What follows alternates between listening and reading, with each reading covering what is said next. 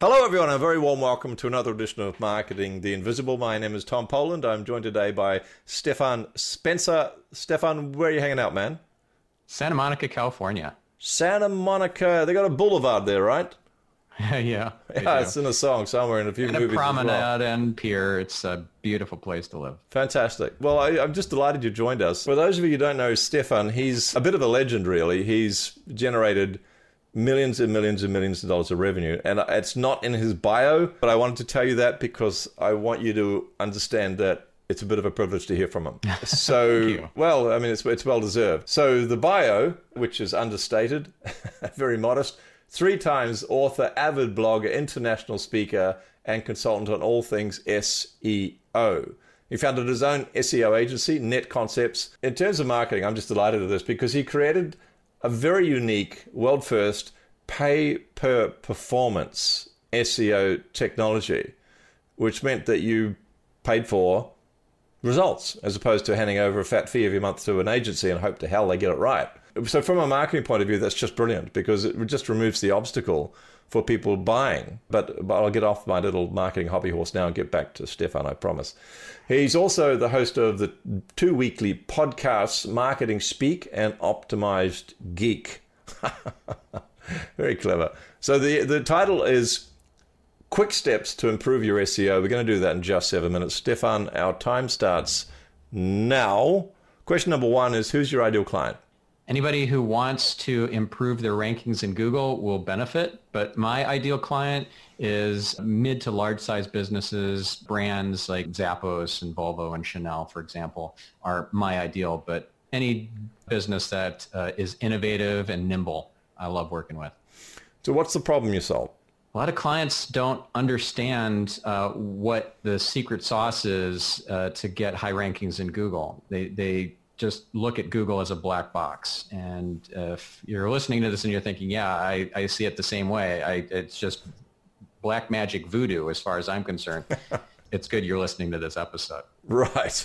So when someone regards Google as the big black box and they have no idea how to get found at all, what are some of the typical symptoms of frustration or disappointments they're going to be experiencing? Well, for one, they don't know that when they're winning and when they're losing. They just hand check their rankings in Google. What they don't realize is that those results are tailored and personalized to you. So you're getting different results than your prospect who doesn't see you on page 1, but you're instead on page 2 for them. Your results are customized based on your search history and so forth, your location, etc. So you got that problem and you're just not even aware. You haven't set up the proper baselines to measure against. So you don't know what you don't know. You don't know where you're at. You're flying blind. You don't realize there are tools out there that will help you to compare yourself with competitors in terms of number of organic keywords that you're ranking for and estimated traffic volumes coming from Google for you versus competitors in your space, et cetera. It's like trying to diagnose a disease without even being able to articulate the symptoms. That's very hard. You just know you could get a lot more traffic, you just don't know how. And so if people are wanting more traffic, before they come to you and get a professional solution, what are some of the common mistakes they're likely to make?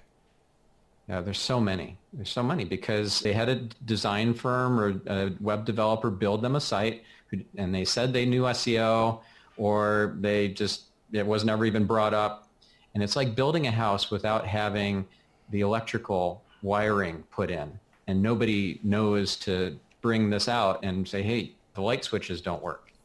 Well, that's because you didn't tell us to wire the house with electrical. Then you have to tear the drywall out and wire the house up and patch the drywall. Very expensive.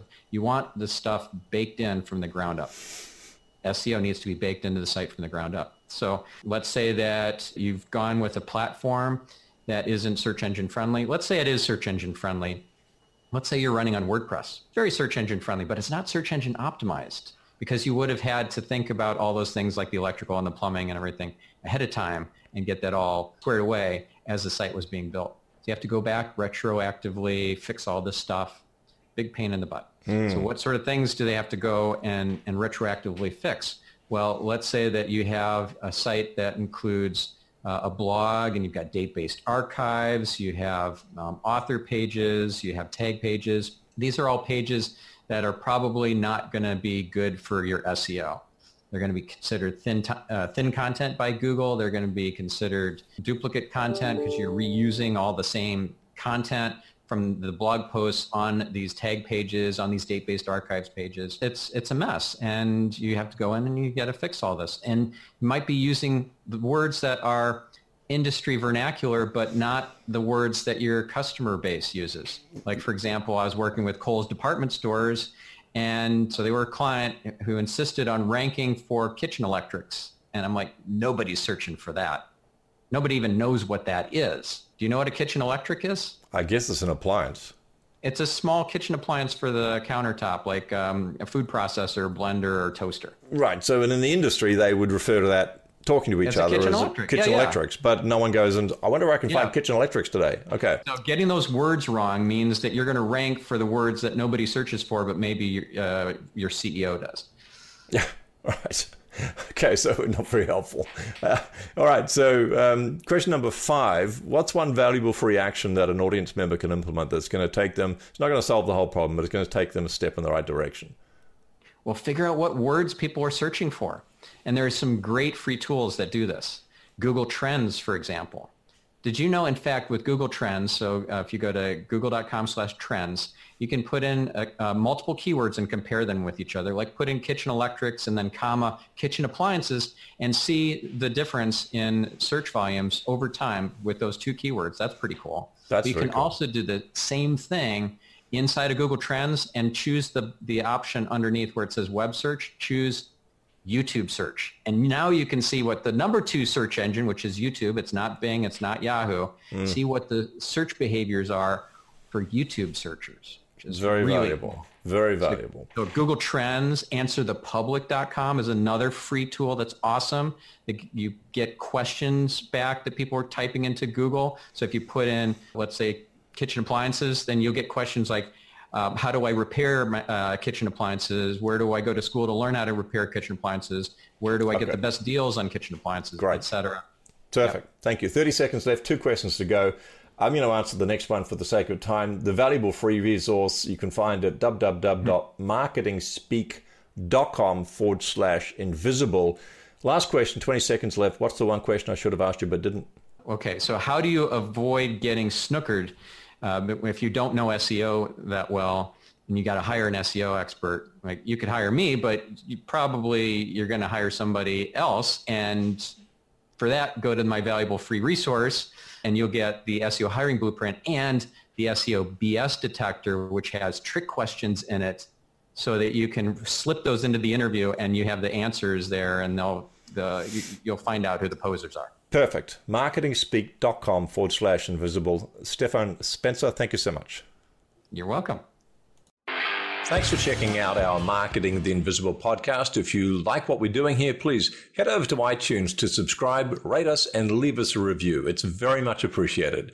And if you want to generate 5 fresh leads in just 5 hours, then check out www.5hourchallenge.com.